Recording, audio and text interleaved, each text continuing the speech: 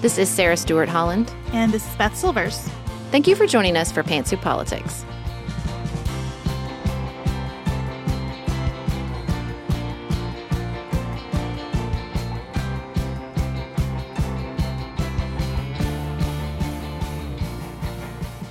Hello, and welcome to Pantsuit Politics, where we take a different approach to the news. Today is my birthday. Happy birthday to me. And we have a very special episode for you today. As most of you know, my youngest son, Felix, was diagnosed with type 1 diabetes last year. And I have learned so much during this past year about myself and about parenting and about politics and about our healthcare system, all through the lens of diabetes. So I wanted to invite some of my favorite people in the diabetic community on to talk about that. First up, you are going to hear from diabetes educator Neil Greathouse, known as the Beaties on social media. Next, you're going to hear from Stacy Sims, author of The World's Worst Diabetes Mom. She is, in fact, not the world's worst diabetes mom. We get to that. And also the host of the podcast Diabetes Connection. And then you're going to hear from my son, Felix, who spoke with me about his time at diabetes camp. Now, this is not just an episode for people with diabetes. In fact, the entire inspiration for this episode is how much diabetes can illuminate, even if you have no idea what a CGM or an A1C or a PDM even is. So I hope that you will join us for the conversation afterwards and that you enjoy this episode. It is one very close to my heart. Tired of ads barging into your favorite news podcasts? Good news. Ad-free listening is available on Amazon Music for all the music plus top podcasts included with your Prime membership. Stay up to date on everything newsworthy by downloading the Amazon Music app for free or go to amazon.com/news ad free. That's amazon.com/news ad free to catch up on the latest episodes without the ads. Traditionally, financial planning advice is either only for those who are already wealthy or salespeople calling themselves financial advisors who say they'll give you free financial advice but really just sell products to earn commissions. Fearless Finance takes a dramatic departure from either of those traditional models. Their entire business is built on making financial advice accessible and affordable because we know that financial literacy, stress reduction, and financial security are critical to overall well-being. I'm a little bit obsessed with Elizabeth, our Fearless Finance advisor. I've had an array of advisors in the past who answered questions like, should we be spending less on this, with evasive answers like, it depends on your priorities. Not Elizabeth. She answers with actually helpful guidelines. You're spending more than the average family of 5, or I'd like to see this increase by 6%. Thank you. This is Fearless Finance's mission, to make advice affordable and accessible. You meet with your planner virtually and they charge you by the hour. You only pay for the time you use down to a quarter hour. Their planners meet with you where you are on your financial journey, no judgment. Visit fearlessfinance.com today. You can chat with a planner for free to make sure it's a good fit, and you'll get $50 off your first planning meeting when you use the code PANTSUIT. That's fearlessfinance.com and use code PANTSUIT for $50 off your first planning meeting.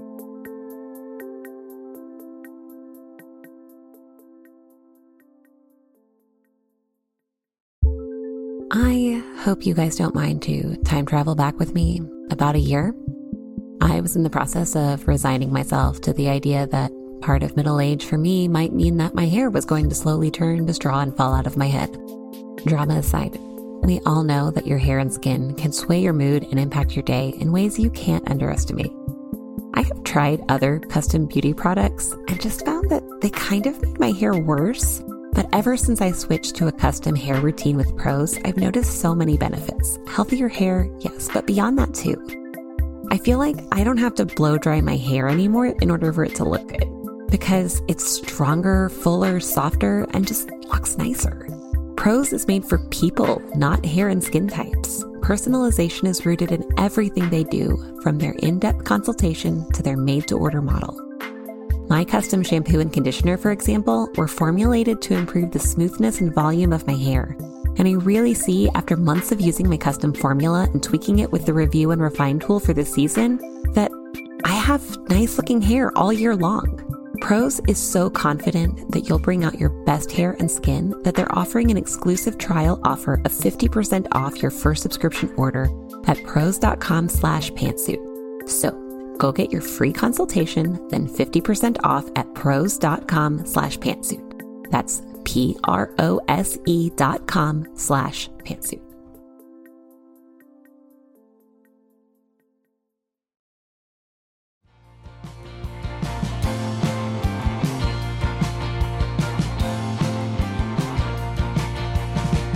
Neil Greathouse, welcome to Pantsuit Politics. Probably one of the greatest days of my life. Oh, stop. Well, I was going to introduce you. I'm not even joking. But this is silly. Why don't you just introduce yourself? You're here. You can introduce yourself. I'm here. I'm an adult. I can do this. My name's Neil. I'm a director. I'm a filmmaker. I also am a diabetes educator, and I've had type 1 diabetes for 31 years. Make some educational videos every single day on social media. Under the account The Beaties. That's how I found you. My husband loves your account. The Beaties, yes. No collaboration crossover with Beats by Dre. It's a missed opportunity. It's a swing and a miss, and I realize that now. I invited you on Pantsuit Politics on this very special diabetes-themed episode because this is often the case that I have found as a parent of a type 1 diabetic. Diabetes is just a window to so much insight. Like, often I'll be talking about just something like spiritual, and I'll be like, you know what? Diabetes is an excellent metaphor for this. Let me tell you about basal insulin and bolus insulin Yes. and how we have to maintain our foundations before we can take on big challenges. Yep. And you did a series really about the cost of insulin that I want to talk about, but it was excellent insight into the healthcare industry overall. Like, it just was a great window into how these industries function. So tell us how you started making this series and what you learned in this particular social media series about the price of insulin. I spent about 3.5 months just researching before I posted any of it because so many people think that the insulin pricing problem is all connected to the manufacturers. And at some point, I just wanted to go, okay, is that true? Because if it is, I'm going to make some phone calls, or maybe I can drive over there and talk to somebody. Like, that's genuinely myself to something. Yeah, for real. Like, and they don't need any more of that. And that's when I started realizing, after talking to about the 5th or 6th advocate that has gone to Washington, after watching a lot of these congressional hearings, these Senate subcommittees, you realize, okay, this thing is so much more convoluted and corrupt than I thought it was. And that's what this unfolded into. So it turned into about 23 pages of notes. But after all of that was done, I realized I cannot expect anybody to sit here and listen to all this. So I broke it down into 60-second, 90-second. Here's what the pharmacies are doing. Here's what the manufacturers are doing. Here's what the PBMs are doing. And that is where it really started to get clear, is that this is it's a winding road, but everybody is dipping into that pot. So PBM is Pharmacy Benefit Manager, right? Pharmacy Benefit Managers. Did you know anything about those before you started this process? No, I'd heard of PBM, but didn't know what that meant and didn't know what they did. Had no idea. I thought you go get a prescription for insulin and it comes from the manufacturer, and it doesn't. It has to go through a PBM. It has to go through a wholesaler. It has to go through a holding facility at some point. And you have pharmacies are taking their cut, the insurance companies are taking their cut, and then PBMs are after the manufacturers. So they sit in between the insurance companies and the manufacturers. You go, why do you need all of that? Well, if you want to get your insulin or your prescription of any kind to be on a formulary, which means it's available through your healthcare provider, then you have to go through a PBM. They are the gatekeepers. And so what you do is you have to pay them off. Yeah. If you don't take care of them, if they don't get a kickback, if they don't get a cut or a percentage of that, they will take your drug off of their formulary, meaning you can't go there and get it, and you're out of the game. So that's the key. You have to be on the formulary. I remember reading a piece, I think it was before COVID, about monopolies. In this piece, they were explaining PBMs. You did a better job. I fully comprehend it now. Just okay. It was the whiteboard. I don't know the visuals, okay. But and remember thinking, oh, you've got to be kidding me. And I think, you're talking about them right now as if they're separate from the pharmacy and the insurance company. But I learned through your video that they are not. They're not. So not. why is that relevant to, I don't know, monopolies? Right. This is interesting because it's an oligopoly. These three main insulin manufacturers they account for 96% of the world's insulin, which that kind of blows your mind. You're like, for real? In order to go to the pharmacy, you think, all right, I've got to go through this. The PBMs own or are owned by the healthcare providers and they also own the pharmacies. So CVS is the PBM. They are the pharmacy, and they also are owned by a healthcare provider. Well, Anthem, because when you said that on your piece, I was like, oh, no wonder everything has gone so smoothly for us. We have Anthem insurance and we go to CVS. Yeah, because it's all connected. And if you do that, you're like, okay, this is great. But there are so many kickbacks. There are so many add-ons. Or, well, hey, we'll give you this coupon for this, or we'll give you this discount for this. Who's getting any of that money? It's all going back to the same company. So they're all owned by the exact same company, and they're not regulated. They are behind a black curtain. The United States government does not know, and they cannot do investigations on the exchange of money and the contract deals that are going on. It is not regulated. There are lobbyists that spend $20 billion a year to make sure that it stays this way inside of our healthcare system and inside of our government. You see the manufacturers raising the price of insulin, but you also hear them saying, we're making less money. Both of those are true because that money is going to the PBM. Right. Yeah. They're raising the price, making less money because the PBM takes their cut. So here's how this will prove to you that the PBMs are the problem in all of this. The manufacturers make money if they sold the same vial of insulin for $35. And here's why. Because you could go to Mexico and Canada and buy the exact same drug that costs me, if I go to Kroger or Walmart right now, costs $380 for one vial. If I go to Canada or Mexico right now, it's $35, and the manufacturer is still profiting at that price. So everything else in between there is a markup. It's insane. That was my first question when you said they manufacture like 96% of the world's insulin. So what does this look like in Britain or Canada? They also don't have the same healthcare coverage that we do. Obviously. So the healthcare system is not inside. So like you go to Australia and they get this medicine nearly for free. Same thing with some insulin pumps. Now, it takes them longer to get insulin pumps, continuous glucose monitors, and things like that through a durable medical equipment. It takes them longer to get it available, but once it is nearly free for the public. Well, and that's what I thought when you said that, because you get to a later part in the series where you talk about Medicaid Part D, which it's not equivalent, but it's important because, I mean, when you're talking about Canada or the UK or Australia, there's one main buyer, it's the government. And our government is a buyer, and it's a huge buyer. And so changes to that matter. So is there any movement within that? Or I know you watched a lot of congressional hearings to get this PBM situation under control? So not necessarily. So when they said, and they made this law as of last year, that the United States government can now negotiate on behalf of Medicaid, so that then they never had that purchasing power before. Now that they do, the average is 4 years. Well, they did. They just didn't want to exercise it. There it is. Legally. There it is. Yeah, they always had the ability to do that. Now they're exercising that. And so it usually takes 4 years before the general public see those discounts. So if they're the largest purchasing agent that is out there, their ability to negotiate with those manufacturers is going to drive that price down. It has to.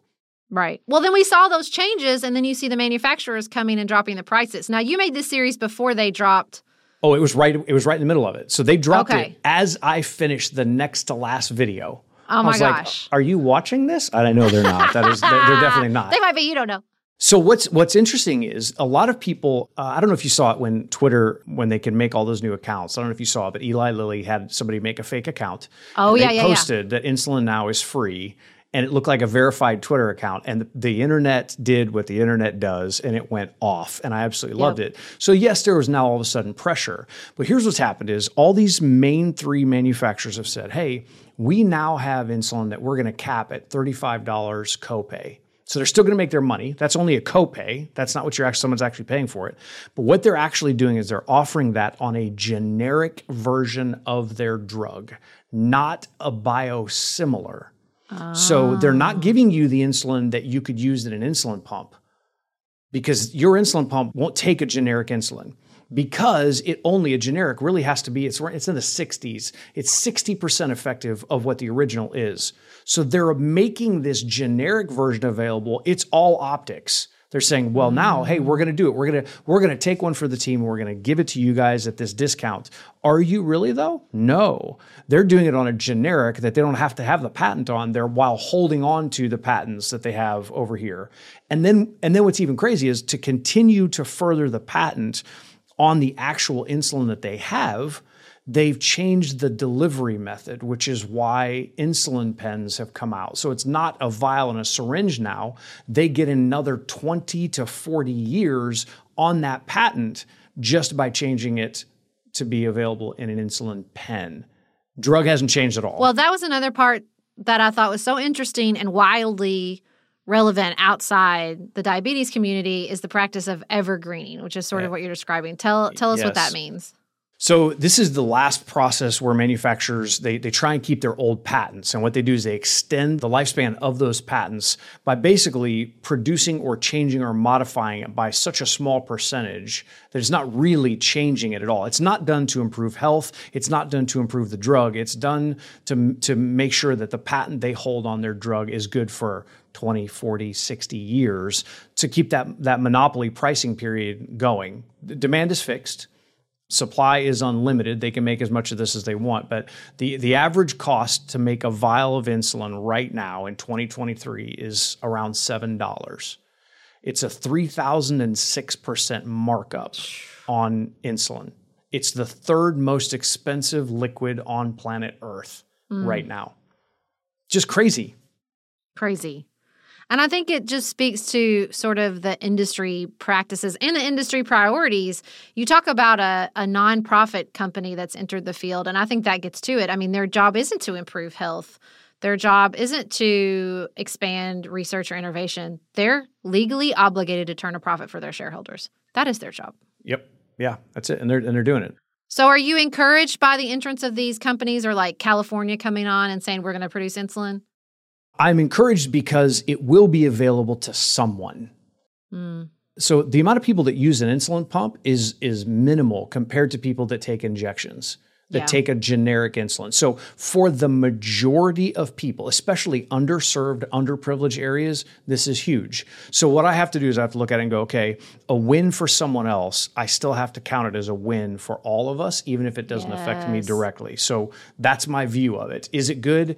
It's good for everybody, but it doesn't help people that, the small percentage that are on an insulin pump, that are wearing a CGM. And I think, okay, I feel fairly privileged to have the technology that I have anyways right now.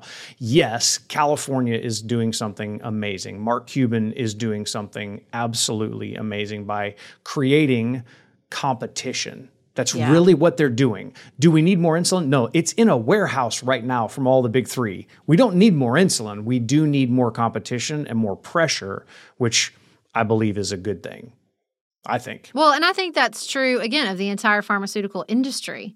Like, I think diabetes is often that insight that I was talking about, or that sort of way to see things more clearly, because it's a huge problem, but it's also a stable problem. Like we understand who has it. There's that statistic, like 95% of people who have diabetes don't know if they have it. Right. I think that's mainly type 2. But I think that just the stability of our understanding, we've had insulin for over 100 years. Yeah, there's new innovations and there's new pumps, but I just think that there's a certain, like I said, like stability around diabetes and the community and the drugs and the understanding that allow you to see these bigger systems functioning around it more clearly. Yes. Oh, I agree. Absolutely. That's why some of these companies that are definitely still making a profit, making insulin is one thing. To have Civica RX, a non-profit company, start making their own insulin, you just know the clock is ticking on some of these larger corporations. It's just a matter of time. But the real cash cow is not insulin, not for these manufacturers. It's in type 2 diabetes medicines. Oh, I believe that. It is in the Ozempics, the Wegovy's, the Mounjaros. That hits more of an audience, people that don't have diabetes that just need to lose weight. It is an added benefit of it. So really what is happening is the markups and the increases on insulin were really just a way to pay for the research to make type 2 diabetes medicines, which will be their main source of income over the years. Well, right now they're trying to turn it into a pill. I just read that today. Yep. The headlines right now are like trying to make the Ozempic's pill Yes. form instead of shots. And look, I'm not against it. We're in it. We're in it together. Less We're in it. suffering, less. And I Yes. think all the stuff about Ozempic and how it quiets people's sort of internal chatter around food, or how it reduces other addictions. They find themselves like online shopping less. Like, Yes. whoa. Like, Yeah, whoa. wild. Whoa. What is But going on? I wonder how you feel about, what I tell people now is diabetes, type 1, and I would assume type 2, is such an insight into not just the pharmaceutical industry, but our food industry. Like, my husband and I were talking about it the other day. We were talking about the calories in a large Blizzard. Do you know how many calories? I are can't in a even large imagine. It has to have at least 4 numbers, maybe 5. Yeah, it's like 20. I think it's over 2,000, 1,800, somewhere like that. And it's over the daily allowance. And I said, that should be illegal. Right. Like, it really should. You should not be able to serve someone Yeah, that's a lot. That's poison. Yeah. And I've told people, I'm like, if you could see what your blood sugar does on a soda, you'd never drink one again. Right. Like, Right. we take our pancreases for granted, you Those guys. things are hustling. Those They're pancreases. hustling. Yeah, they are. They are. And you see, like, with type 2 diabetes and, how common it is, how we're wearing them out. And it's not our individual failings. It is a system that I just think we know what this product does in our bodies. We know what it does to our blood sugar. We know what exposure, like elevated blood sugars over time, does. And we still it's everywhere. Yeah. It's everywhere. So I have 2 friends of mine. One of them, he has no affiliation with diabetes. He's a CrossFitter. He eats extremely clean, extremely healthy, works out more than any of us should. And another guy, his daughter has type 1. And they're both wearing a CGM right now. One of them for performance, one of them to see what his daughter goes through. And the ups and downs that they have is so shocking to them. They're like, Neil, I thought that this was going to be more of a flat line. I'm like, no, everything you eat affects you. Yours just doesn't go as high as mine does. I've got no way to bring it down on my own. You have these spikes and these valleys, but the things that we are eating are absolutely affecting us. Stress doesn't have as much of an effect as what we eat. The exercise, the other things that we do, they can all help. But at the end of the day, the one thing that we can really control is what we eat. But the problem is the products, the amount, the quantities that we are being given. It's a lot. Well, and I tell people, not to brag, and if you don't even know what A1C is, it won't be exciting to you, but I have a 4.9 A1C. I'm very proud of my A1C. Good for you. Yeah. For that's 41 amazing. years old. That's amazing. And I tell people, I'm like, you know why? Because I just don't drink sugar. I love sugar. Yeah. I chew it. I don't drink it. Yeah. Like, if we could just get away from that. Yep. The breaks are, I think we would hear our pancreases sigh in relief across the country. They're stressed just out. stop drinking it. Yes. Yeah. Our pancreas is producing so much more than just insulin. It produces 6 other hormones. One that tells our stomach when it's full and when to empty. That pancreas is tired. It's doing too much. Well, which makes sense that the weight loss drugs. If you're insulin resistant, then you're also not getting the message that you're full and for your stomach to empty. It's all connected. Right. Yep. Yeah. Yep. Well, and I just think, I've learned so much about, people think it's just sugar. So there's a lot. The first thing is, well, can you have sugar-free? No, because it's not about sugar. It's about carbs. Right. And sugar-free stuff often has a lot of carbs in it. It really does. And then the other thing I think that was like one of the most powerful things I learned was, it's not just carbs, it's a fat and protein rise. So if we eat something that's high in fat and protein, like a pizza, for example, then we get a rise like 2 hours later. And when a diabetes educator finally explained to me, like, well, look, that's a huge stress on your body.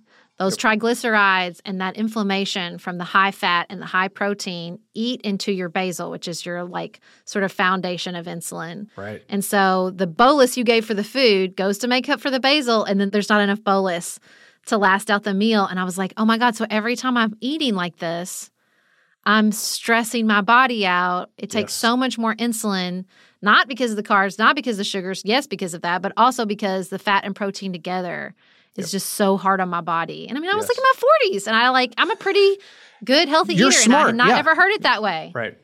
So pizza is, for anybody It's the who's worst, you living with guys. type 1, it is the most difficult thing to gauge right. Most people never get it. It's like if you see somebody post about it on social media, it's because they did it well, and it's like capturing a unicorn. It You're is. like, what in the world? It's the fat, the carbs, the proteins, and they all digest at different rates. It's it's a lot, man. It's a perfect storm. And it's so brutal because it's such an easy food to eat. Again, know. like just order a pizza. That's what we did for our family. Like it's just let's just order a pizza. And now it's just diabetes has sucked all the joy out of pizza for us. Food isn't fun anymore. It's okay though. But it's like I always think about Michael Pollan, who said like you should eat that stuff if you make it yourself, because you won't make it yourself because it's a pain in the butt. Right. Like It's you too wouldn't much. eat donuts that much because you got to fry them, and that's a pain. It's you so wouldn't eat chicken wings that convenient often. for us. Yeah. Yeah. Fries. If you didn't make fries from scratch, you'd never eat them. Are you kidding me? You can have fries as much as you want as long as you make those. Make so them you're yourselves. saying never is when I'm going to have those. basically. Yeah, if you have to make the pizza and the dough and the sauce and that, like, you never do it. Forget it. And we don't have to. Now, this is also, so even what you said, internationally, people don't deal with some of this stuff over in the UK. The food quality in different countries is different. Now, I'm not saying that ours is the best or the worst, but it definitely, you've got a very Western American diet that we have, and it's not the same everywhere else. Oh, yeah. I mean, when we went abroad last summer, we were in Italy, Switzerland, and France. We were on multiple daily injections, which is hard to get really good control on, especially with a kid, because they're talking about teeny tiny amounts. And we still had great numbers because we were moving all the time and the food was not full of high fat and sugar. Crazy. We were eating snails. Listen, escargot is a very diabetes friendly food. It's a lot of As protein. is beef tartare, which are both gosh. things my 8-year-old ate. He he ordered it more than once. He loved beef tartare, which I was like, perfect, great. Go Eat for all it. the beef tartare you want. We can do the math on this. We can do this. Well, what was the most surprising things you learned doing this series? And what do you wish everybody understood? Most people, when they rant about insulin prices, blame the manufacturers. And that is the most telling thing, is that if I'm looking at it, for me, it's about 70% PBMs. The rest of it, the other 30%, is the manufacturers. That's the kind of the way that I weigh it out.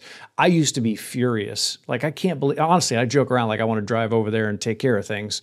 It's not that easy. It's too insulated and it's too massive. And then it's not super encouraging, but a lot of the things in our federal government are not set up for success in this. It just isn't going to happen quickly. It is going to take years. You got some real industry capture when it comes to this industry. Oh my gosh, yes. 2019 is when the Senate subcommittee hearings happened. We're at 2023, and we just saw at the beginning of this year is when Medicaid is now allowed to go out and negotiate. That's so long, but there's just so much money involved in it. Is there any movement to regulate PBMs? No, none. Maybe that's where we should start. Maybe we should all write our congressional representatives and say. So I don't know if this is going to shock you or not. I wrote every single one of my state representatives. Every one. Not even in my district, not in my area. I wrote all of them. Do you know how many contacted me back? How many? 1. 0. 1. I got 1. I'm not in his district. So I couldn't help. Man. Well, we're going to depend on you. If there are some bills that you think look promising, you got to tell us here at Pantsuit Politics, and we'll all write our representatives. Yeah, there are definitely some. And, JDRF does a really good job. ADA does a really good job of advocating at the federal level. They have, Congress, they have times when a lot of people living with type 1 go in, different, elementary age, high school age, college age, and adults go in there and they advocate on behalf of. I think those are very important to keep it in front of people. There is plenty of advocacy groups that are out there right now trying to take this head on. It's a lot. It really is. Well, an essential part of advocacy is education. So thank you for all the work you do on the Beaties. Really appreciate it here at Pantsuit Politics. I loved every second of it. Thanks. And thanks for coming on our show. This is, like I said, dream come true right here. Oh, this is amazing. Thank you. Thank you. Tired of ads barging into your favorite news podcasts? Good news. Ad-free listening is available on Amazon Music for all the music plus top podcasts included with your Prime membership. Stay up to date on everything newsworthy by downloading the Amazon Music app for free or go to amazon.com/news ad free. That's amazon.com/news ad free to catch up on the latest episodes without the ads. We use our phones for everything at this point, but did you know that you can use it for some sexy me time? Don't worry, your fantasies are safe with Dipsea. Just don't forget to use your headphones. Dipsea is an app full of hundreds of short, sexy audio stories designed by women for women. They bring scenarios to life with immersive soundscapes and realistic characters. Discover stories about second chance romances, adventurous vacation flings, and hot and heavy hookups. And there's a growing library of fantasy series with vampires, Greek gods, and fairy smut to explore the bounds of your pleasure. New content is released every week, so in between listening to your favorite stories again and again, you can always find something new to explore. They also have soothing sleep stories, wellness sessions, and sexy written stories to read. Let Dipsea be your go-to place to spice up your me time. Explore your fantasies, relax and unwind, or even heat things up with a partner. For listeners of the show, Dipsea is offering an extended 30-day free trial when you go to dipseastories.com/pantsuit. That's 30 days of full access for free when you go to dipseastories.com/pantsuit. dipseastories.com/pantsuit.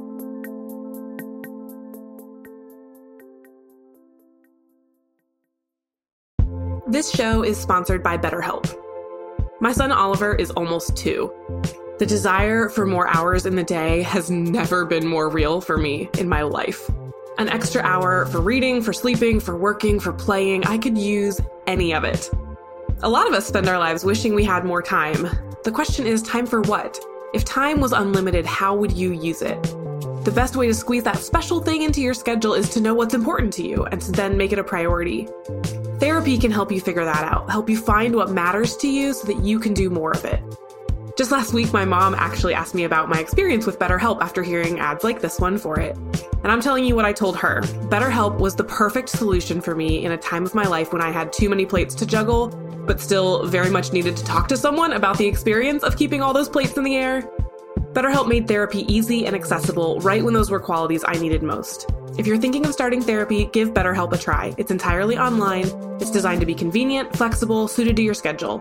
You just fill out a very brief questionnaire to get matched with a licensed therapist, and then you can switch therapists anytime for no additional charge. Learn to make time for what makes you happy with BetterHelp. Visit betterhelp.com/pantsuit today to get 10% off your first month. That's BetterHelp, HELP.com/pantsuit.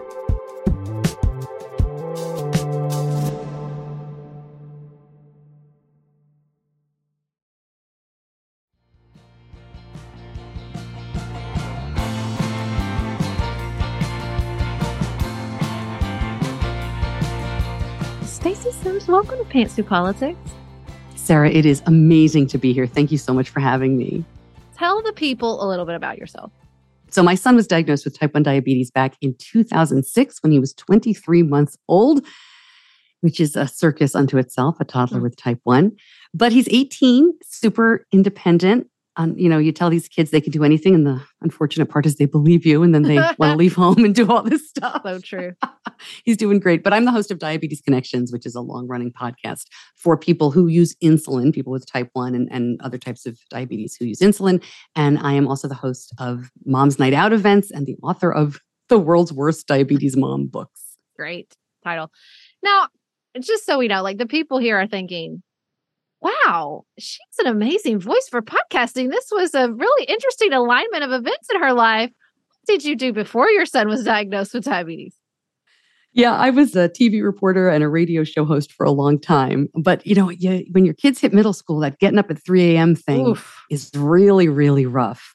So we made a big switch. And I have a daughter as well, who's a couple years older than my son. And boy, it's been great. So yeah, thanks. Voice for podcasting. Yeah, she really does. It's such a beautiful voice. I've never been a TV news reporter, but I feel confident this is a better gig. You know what? You need less lipstick. I don't wear my hair. I love that part. I love it. Now, I invited you on because, as the people just heard with my conversation with Neil Greathouse, I think diabetes is such an interesting insight into like the way the community functions, the way the disease functions, how you kind of handle the disease, just even what is happening in your body is such an interesting insight and metaphor for so many other things in American life. And I was so interested to talk to you because when we talk about being in the diabetes community, especially like parenting type 1 kids, all these things we say about like bipartisanship and civic dialogue are true, which is it helps to have a common goal, right? It has to have something that unites you that you're working toward. Obviously true if you're talking about parents of type 1 diabetic children, for sure. And also, what I say all the time on Pantsuit Politics is, the thing that unites us is we all want better for our kids, right? No matter how far apart your politics are, we should all want better for our kids. And yet, even before I reached out to you, I felt pretty confident saying that that is not enough. And I bet politics bubbles up inside this community in really interesting ways, despite all these uniting factors. Oh, without a doubt, it's when we were talking offline about this issue, it really made me think, diabetes unites a very large group of diverse people, right? Yes. I'm sure since your son was diagnosed, you've crossed paths with people perhaps you would never have met. It does not discriminate in terms of income level or any kind of racial or ethnic. We can get into in terms of the actual discrimination that then happens, but diabetes itself, right? It's everywhere. And you're not issued a new political affiliation at your kid's hospital stay, right? You don't leave with a CGM and a stamp on a new voter card. You come in with your belief system and everything you think, and you leave perhaps looking at different issues, but you may not look at them in a different way. And I think that is a mistake that a lot of people, perhaps in politics outside of diabetes, right, think that there's a monolithic voting bloc now. All parents of kids with type 1 feel this way. All adults with type 1 feel this way. And they don't. I run a very large group in the Charlotte, North Carolina area where I live for parents of kids with type 1. It's a Facebook group, but we try to get together. And I had to put a rule in 2020, about politics and politicking. I had to be very specific in what I was talking about. And that was the first time, even though we'd had issues in the past. I'm surprised you made it through 2016. Yeah. Well, it's so hard to remember now, but 2016 was different. In terms of, at least for my groups, in terms of the social media, the way social media pushed things out, that, the enragement, engagement kind of thing, it was there, but not in the same way that the last 5 years, I'd say, have really shown up. No, it definitely pumped it up. Well, and I just think it's so interesting to watch because diabetes doesn't discriminate and sort of public policy around diabetes doesn't discriminate, right? At one point, you might have a politician who you loathe in every other situation who is doing something and you're like, well, dang it, I might have to say something nice about them. Or you might have a politician who you usually support who is not supporting a policy you knew would make a huge difference in the type 1 diabetes community. It happens all the time. It happened a couple of days ago, right? Ron DeSantis signed into law a bill expanding eligibility for CGM for all people in Florida who are on Medicaid with diabetes who use insulin.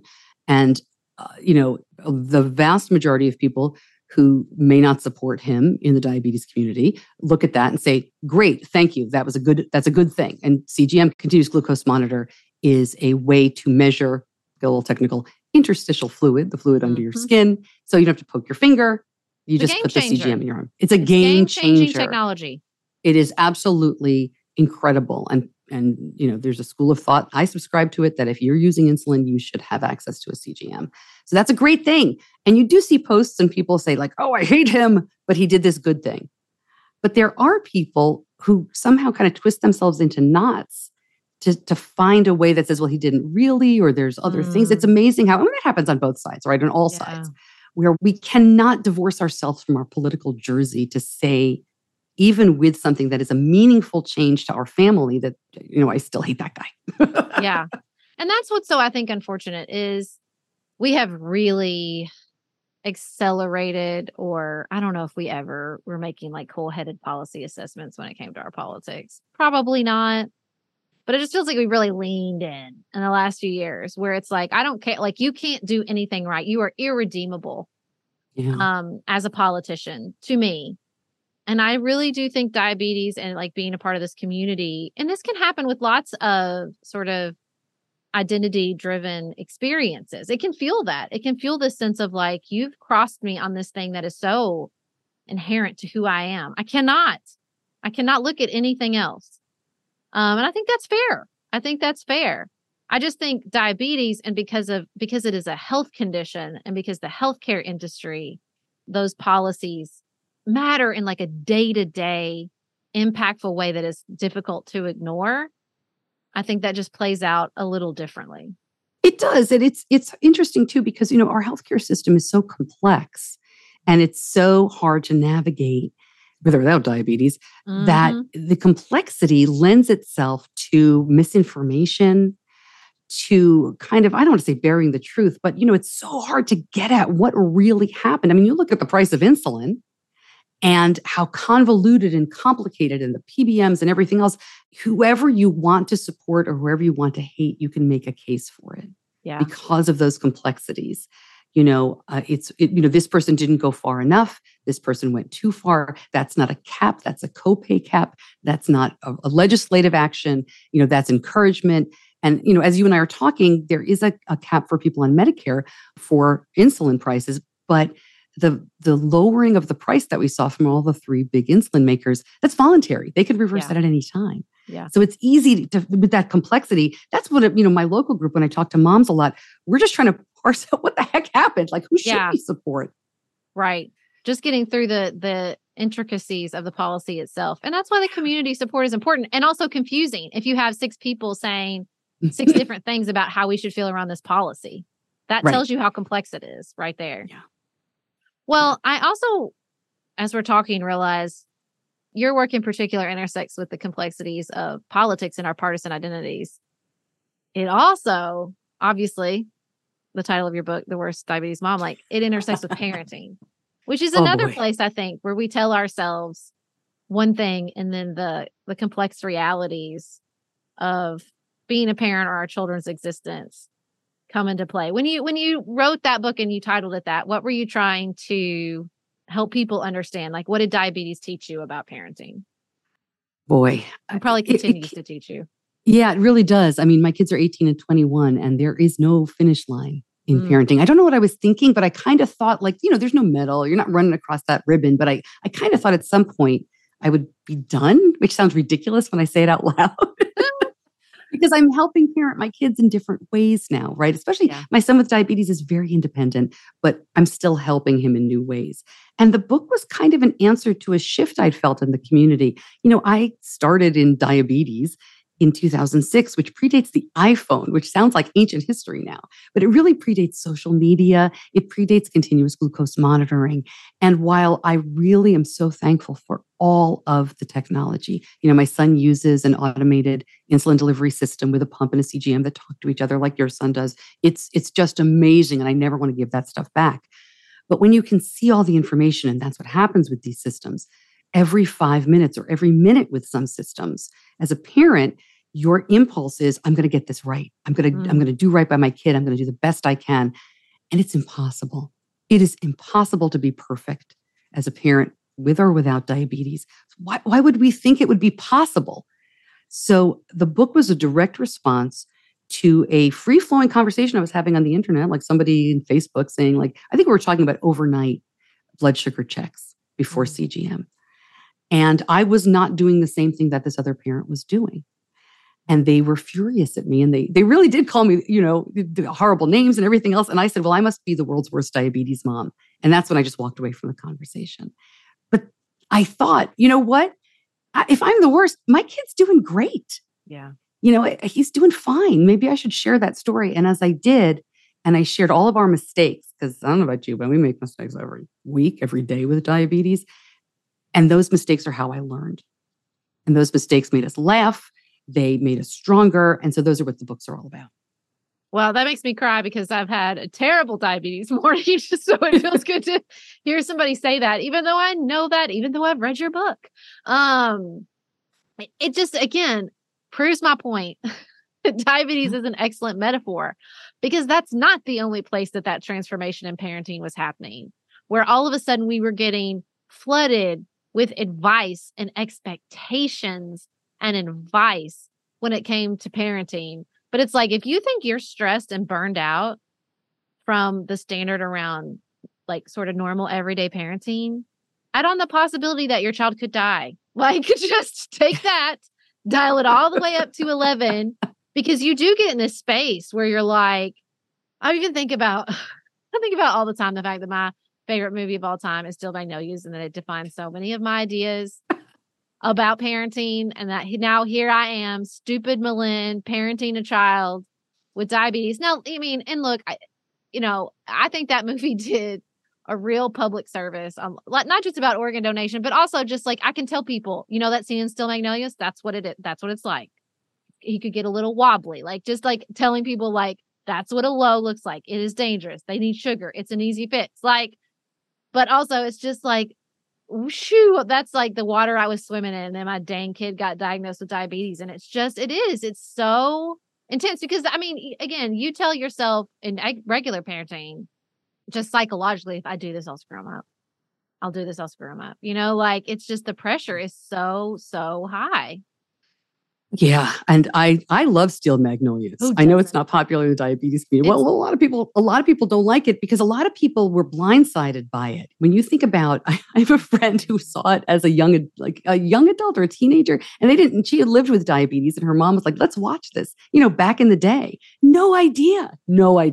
So it's really, I know. But when you watch that movie again, if you do, Sarah, watch the young woman with diabetes has no community.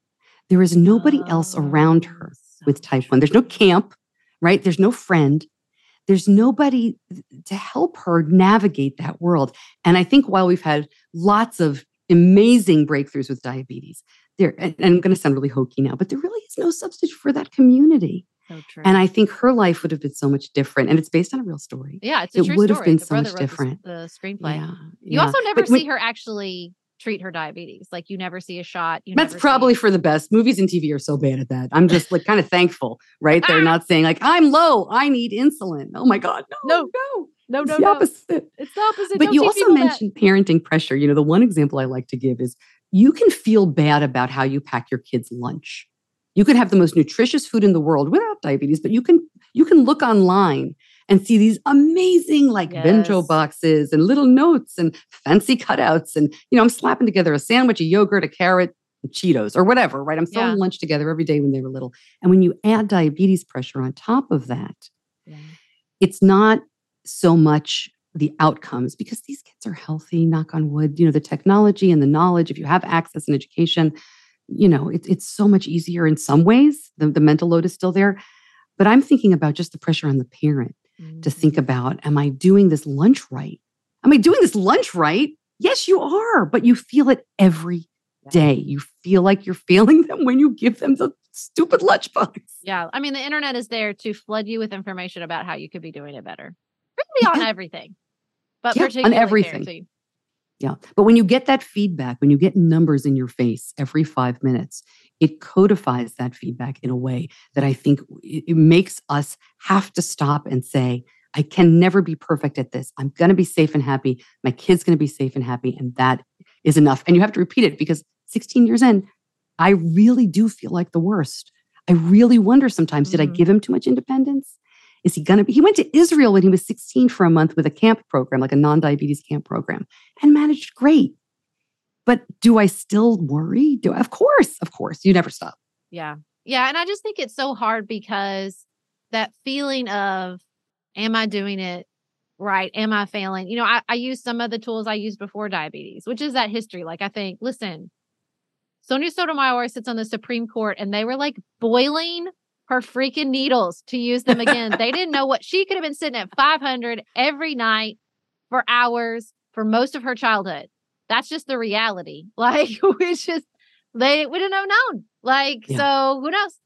And look at all these long-lived type 1 diabetics without any of this technology. And I have to remind myself of that constantly, which is a thing I use in other parenting. Like I'm not trying hard enough, but also I'm doing a hell of a lot better than past generations. And that's really all you can do. I mean, and some of those folks will tell you they feel like technology puts an added burden on the parents. Now, you can't help it, right? You do want better outcomes, so you want to use that and you want to find ways to be great with your kids. But I love talking to adults with type 1 because they will set you straight. They will. They'll be like, I was at 300 yesterday. Calm down. I'm like, okay, thank you. I feel better now. Well, and to circle back to the political point we started with, it's the same thing. There's too much pressure We think we can perfect it. That's, I'm a Democrat. I'm a progressive. This is not a secret. And I think what I see the most when I talk to my super progressive oldest child is this sense that like there is a destination we can get to. If they just give us the reins and get out of our way, we'd get there and everything would be perfect. And it's not true. And it's also torturous. Like it is, I can see the way I felt like that for like most of my 20s. And I was mad all the time.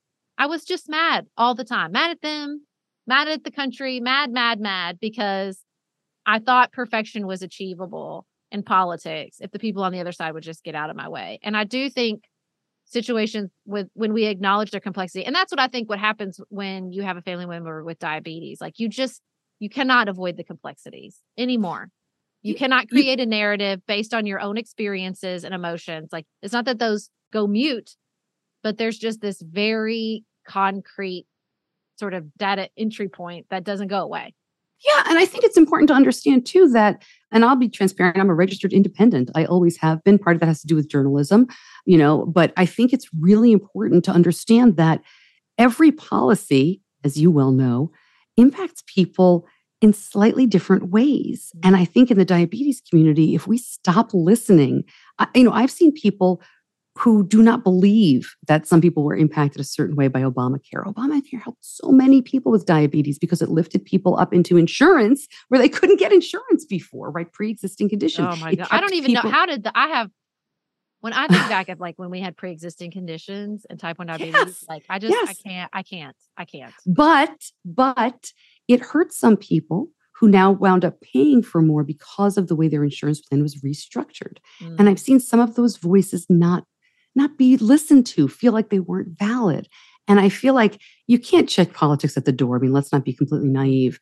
But in the community like this, we have to listen to each other and we have to help each other. I mean, I'll tell you, and I might get in trouble for making this public, but one of the things that I do in my local group is, we help each other out with supplies. It's not just insulin. If things cost more, and they do on different insurance plans, right? High deductible, blah, blah, blah, marketplace, I don't even know. I used to joke, I get in my minivan and here we are in the gray market and we're trading supplies and we're going places and we're helping people. I don't care what your political affiliation is in that point. We need each other. Yeah. And I feel like it's a little kumbaya, and I apologize for that. But, the diabetes community has taught me that listening to other people and understanding that politics can be different. If I don't help this person now, right, that's when they need the help is now. The help may not be there from the government or from their doctor or from their clinic. So it's a real lesson in immediacy and listening to other people. And I don't drive a minivan anymore, but I'm still willing to get in my car.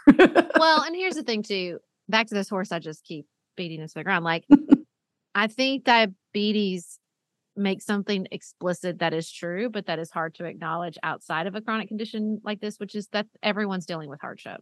Oh my gosh. Hardship just, there are different levels of hardship. And I think diabetes just makes it so black and white, and really makes like concrete and all these things we're talking about, the complexity, the hardships that people face in their everyday life, the reality that like no one has a monopoly on being right, that you can't reach perfect, that you can't control everything, like all these things that we say we know, we say we believe, but then something like this comes along and is like, okay, we're about to put the rubber to the road on whether you believe all this. Like, I'll never forget one time I was listening to Shauna Nyquist on Oprah's Super Soul Sunday.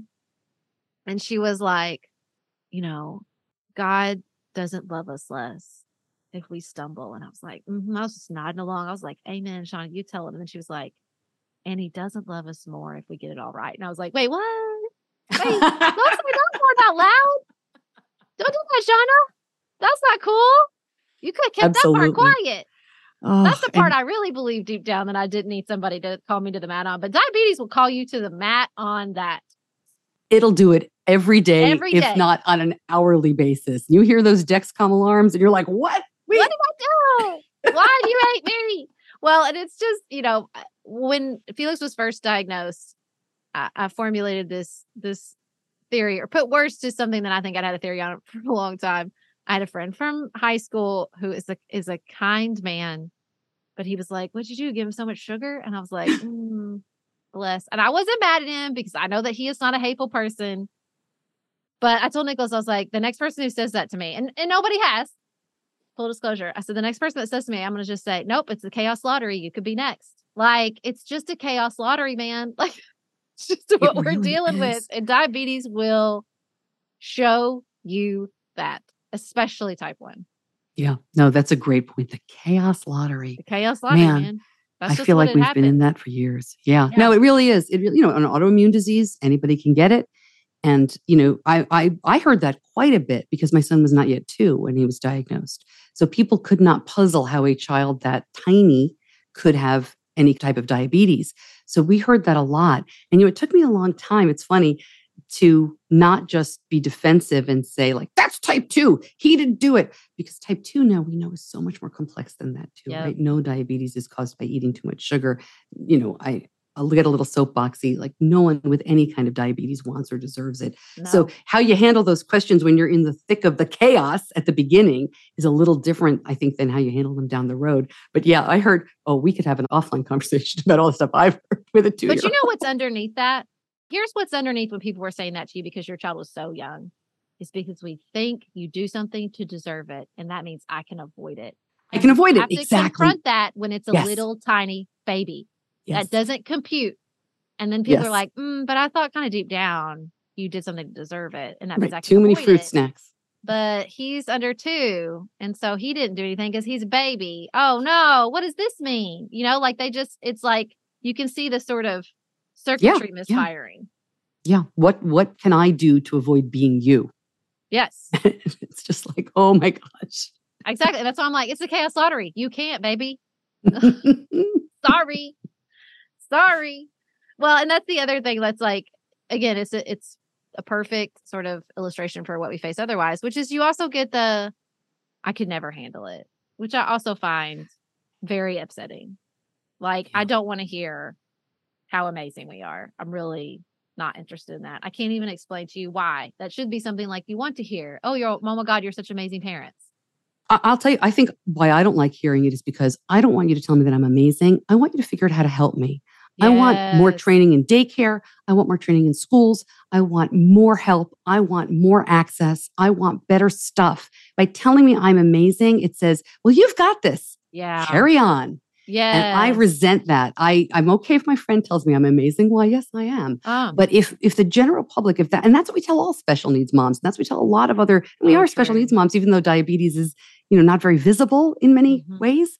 I feel like that's almost a way to kind of get around all of the better access and education that really is needed and can certainly happen with diabetes. It's so true. It's so true. Yes, I think you're exactly right. Like it does feel like, but you're on your own because we could never. So you better do it all by yourself. Right. And look how good you're doing. Yes.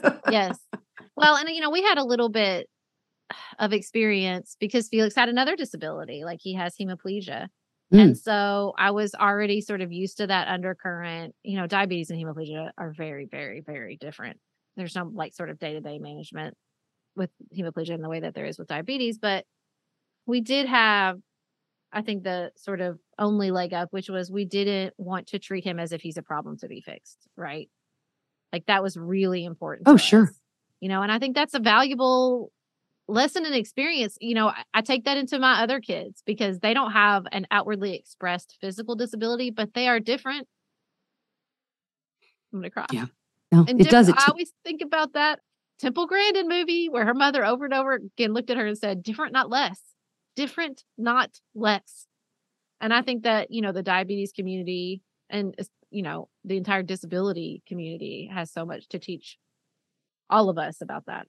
Yeah. And just the fact that you acknowledge that your other kids are also different, but not less. It's so important. This whole family aspect of diabetes, right? I have another child and there's, there are so many issues because you have to give diabetes so much attention. You have no choice. Yeah. And the fact that you're already involving your son's siblings in this is so important. It is not a problem to be fixed. It is a situation that you deal with. Yep. You do your best, you move on. Sometimes it does stop you. It slows you down. It stinks. But then you go on and you figure it out. My son, I'm going to cry. My son recently thanked me for not letting diabetes, hold him back from the crazy stuff he wanted to do. And he does some crazy stuff. And I kept thinking like, wow, I felt like it really did stop you. Like it really slowed you down. You had to do a lot of stuff to get where you went. But I can't say he didn't care as long as he got to do it, because of course he cared. It was a pain in the ass. Yeah. But he figured out a way to do it. And I don't know, we all talk about teenagers and how much they stink and everything. And it is rough. But man, when they come back around, sometimes they're like, wow, this is a human being who said thank you. Amazing. Yeah. I always tell my 14-year-old when he starts to get revved up, I'm like, can we just skip to the part in about 20 minutes where you apologize for being a jerk? Can we just skip right to that part? That'd be great. I'd like to go right ahead to that point if you don't mind. Yeah, I just think that, again, it's clarifying. It's a situation that clarifies what's worth doing. Yeah. It's a crappy way to be clarified, but it does work. It's just like every difficult thing. Everything doesn't happen for a purpose, but you can learn from everything. You can integrate the difficult things that happen to you in your life. That's very sweet. I did get a shout out that he missed me at diabetes camp. I have not gotten a thank you, but he's only 8. However, Stacey, and this is fun because the next segment is going to be me talking to Felix about Camp Sweeney. My husband said, Felix, did you miss me? And ice cold, this child responded, Dad, I don't think I said the word dad once while I was there. Whoa. Can you even? Yes. That's a sign of a good camp. That's what everyone says. They're like, he's not right. He means he's, and it's true. I mean, he had a blast. He didn't want to leave. But I was like, Felix, that is ice cold. That's an 8-year-old's honesty, though. That's exactly right. Diabetes camp. I'm so glad you're talking to him. I did a couple episodes with my son talking about diabetes camp, and it's really fun, and definitely preserve it, because diabetes camp at 8 will be very different. Like, do it every year. Oh yeah. Even if you don't air it, but do it every year. Camp Sweeney, like there are a lot of teenagers there. His like camp mom, that was her senior year. And she was like, she'd been for 11 years in a row. Yeah. My son went for 8 years, I think, to his sleepaway diabetes camp. And now he goes to a regular sleepaway camp. Where he's working. He's working this summer. He's a lifeguard. So he's gone for 8 weeks. He's totally self-managed. Totally self-managed. Put it in my veins. I need you to I'm going to record you saying that. And I'm obviously recording you saying that, but I'm going to make that my ringtone. Totally. Well, the next part of the sentence is, though, I still worry. So you have to record that too. But I let him go. Hey, my grandmother's in her 80s and she tells me she worries about her kids all the time. So. No. And none of them have diabetes, so it doesn't matter. You never stop. That's what we started this by me talking about. There's no finish line to parenting. So the bad news is you never stop worrying. But hopefully the good news is you also never stop teaching your kids, learning from them, enjoying them. And, the worry is balanced out by all that good stuff. But I do say half the time, like, why did we have them? All we do is worry. That's so true. What we're thinking. Well, I don't think that you're the world's worst diabetes mom. Just for the record. Thank you. Just want to put that on the record here at Pants and Politics. Thank you so much for joining us. I really appreciate it. It was wonderful. Thanks so much for talking with me. I hope you guys don't mind to time travel back with me about a year. I was in the process of resigning myself to the idea that part of middle age for me might mean that my hair was going to slowly turn to straw and fall out of my head. Drama aside, we all know that your hair and skin can sway your mood and impact your day in ways you can't underestimate. I have tried other custom beauty products and just found that they kind of made my hair worse. But ever since I switched to a custom hair routine with Prose, I've noticed so many benefits. Healthier hair, yes, but beyond that too. I feel like I don't have to blow dry my hair anymore in order for it to look good, because it's stronger, fuller, softer, and just looks nicer. Prose is made for people, not hair and skin types. Personalization is rooted in everything they do, from their in-depth consultation to their made-to-order model. My custom shampoo and conditioner, for example, were formulated to improve the smoothness and volume of my hair. And I really see, after months of using my custom formula and tweaking it with the Review and Refine tool for this season, that I have nice-looking hair all year long. Prose is so confident that you'll bring out your best hair and skin that they're offering an exclusive trial offer of 50% off your first subscription order at prose.com/pantsuit. So go get your free consultation, then 50% off at prose.com/pantsuit. That's prose.com/pantsuit.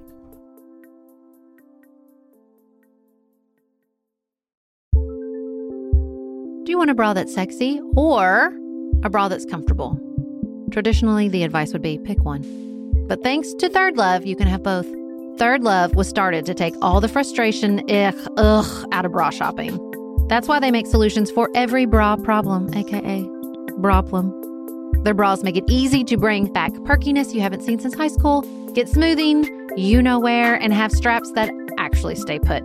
Designed at their headquarters in San Francisco and made from premium materials, they put every style through hours of wear testing on real women, including themselves, before it's given the stamp of boob approval.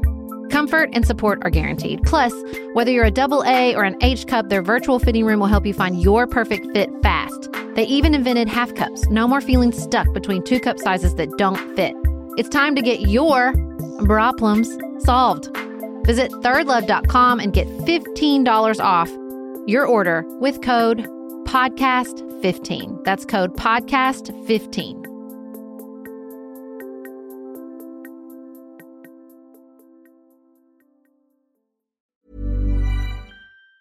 Tired of ads barging into your favorite news podcasts? Good news. Ad-free listening is available on Amazon Music for all the music plus top podcasts included with your Prime membership. Stay up to date on everything newsworthy by downloading the Amazon Music app for free or go to amazon.com/news ad free. That's amazon.com/news ad free to catch up on the latest episodes without the ads.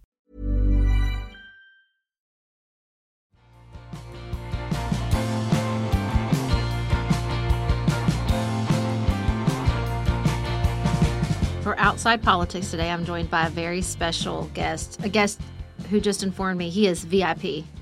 Introduce yourself, VIP guest. Hi, I'm Felix Holland. Felix Holland, how old are you? 8.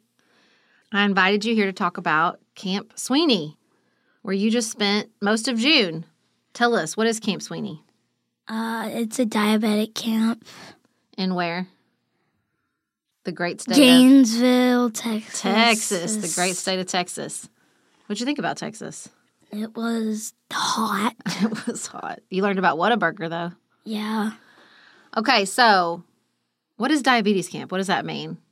In what ways is diabetes camp the same as regular summer camp, and in what ways is it different? The same is like you have activities, and it's different because they're almost all diabetics. There are some people that aren't diabetics. Yeah. Tell us, what do you call those? Nonnies. Nonnies. Some people bring friends that don't have diabetes, and they're called nonnies. And so when every kid at camp has diabetes, what does that change? I would think meal times are kind of different, right? Yeah. How is mealtime different? Because we all have to get into a thing they call the flight pattern, there was this very specific spot you had to sit and to prick your finger, and they gave it insulin. Yeah, because they know exactly what carbs are in your meal for you because you picked out what you wanted beforehand, right? Yeah. Very cool. Very cool. So you learn a lot about diabetes. That's one of the code of living. Tell me what the code of living is. It's honesty, humility, pursuit of diabetic control, respectfulness. Can't name all. And you get to be in the code of living if you achieve those things, right? Yeah, you get to be a code of living representative. Ooh, I love that. I love that. So what does pursuit of diabetic control mean? It means keeping in range, but also not feeling left outside of camp for your diabetes too, kind of. I like that. Tell me more about that. It's Do you feel left out sometimes because of your diabetes? No. No? That's good. But so I think it means integrating diabetes as a part of who you are, right? Yeah. I think that's really, really important. Did you feel like you learned a lot about that at Camp Sweeney? Yeah. What was it like to be around kids that know exactly what it's like? It was just nice. Nice and normal? Yeah. Yeah. So what about Camp Sweeney is just like summer camp? What were your favorite summer camp activities you did at Camp Sweeney? Boating and canoeing and fishing and stuff. And what was your favorite activity? Which I got to tell you, this is not very common for summer camp. Broadcasting. Broadcasting, making your mama the podcaster proud. Tell us about broadcasting. It was this thing where it was a live thing, and there were 3 seats for the host. Mm-hmm. It was we had segments and stuff, and it was normal broadcasting. But it's like a radio show. You played songs. What was the first song you played? I think it was Even Flow. Even Flow by Pearl Jam. Daddy and I could listen on an app, and we knew immediately who picked that song. So you could just select songs to play, and then you have segments where you talk about what it's like at Camp Sweeney. Yeah. And I got a special shout-out, which was very funny, because you didn't write me back. Why did you never write me back? Because I was having too much fun. I was having FU into the MAX. FU into the MAX. So you were there for 18 days. That's a long time to be away from home at 8 years old. Did you get homesick at all? No. No? Not even 1 millisecond were you like, man, I miss home? Yes. Okay. But it wasn't about you. It was about Amos. What did you miss about Amos? It was just that note. I was like laughing, crying. And you missed Amos because you laugh and cry with Amos a lot? Yeah. That makes me happy. Do you want to go back next year? Yes. So you want to go back. You really loved it. You really loved Camp Sweeney. What would you say to a kid your age who might be afraid to go to diabetes camp, who's nervous? What would you tell them to encourage them to go? It doesn't make you feel like you're like the only one in the whole world. You're like in a cabin with a bunch of diabetics. How does it make you feel? Good. Good? And Yeah. included? Mm-hmm. Understood? Yeah. Yeah. Well, I'm really, really, really happy you had that experience and that you had so much fun at Camp Sweeney. Okay. Even though me and your dad really missed you. Yeah. You wrote a whole song. I did. I wrote a whole song to the tune of Hello Mudda, Hello Yes. Fada. I remember. Write me back, oh Felix Holland, write me back. Yeah, that one. Thank you for coming on Pantsuit Politics and telling us about diabetes camp and Camp Sweeney. Thank you for having me. And thank you for all of you for listening to this very special diabetes-focused episode of Pantsuit Politics. We will be back in your ears next Tuesday together, back from summer break officially. Beth and I, back on the regular schedule. It's going to be great. We can't wait to get back in the swing of things with all of you. Until then, keep it nuanced, y'all.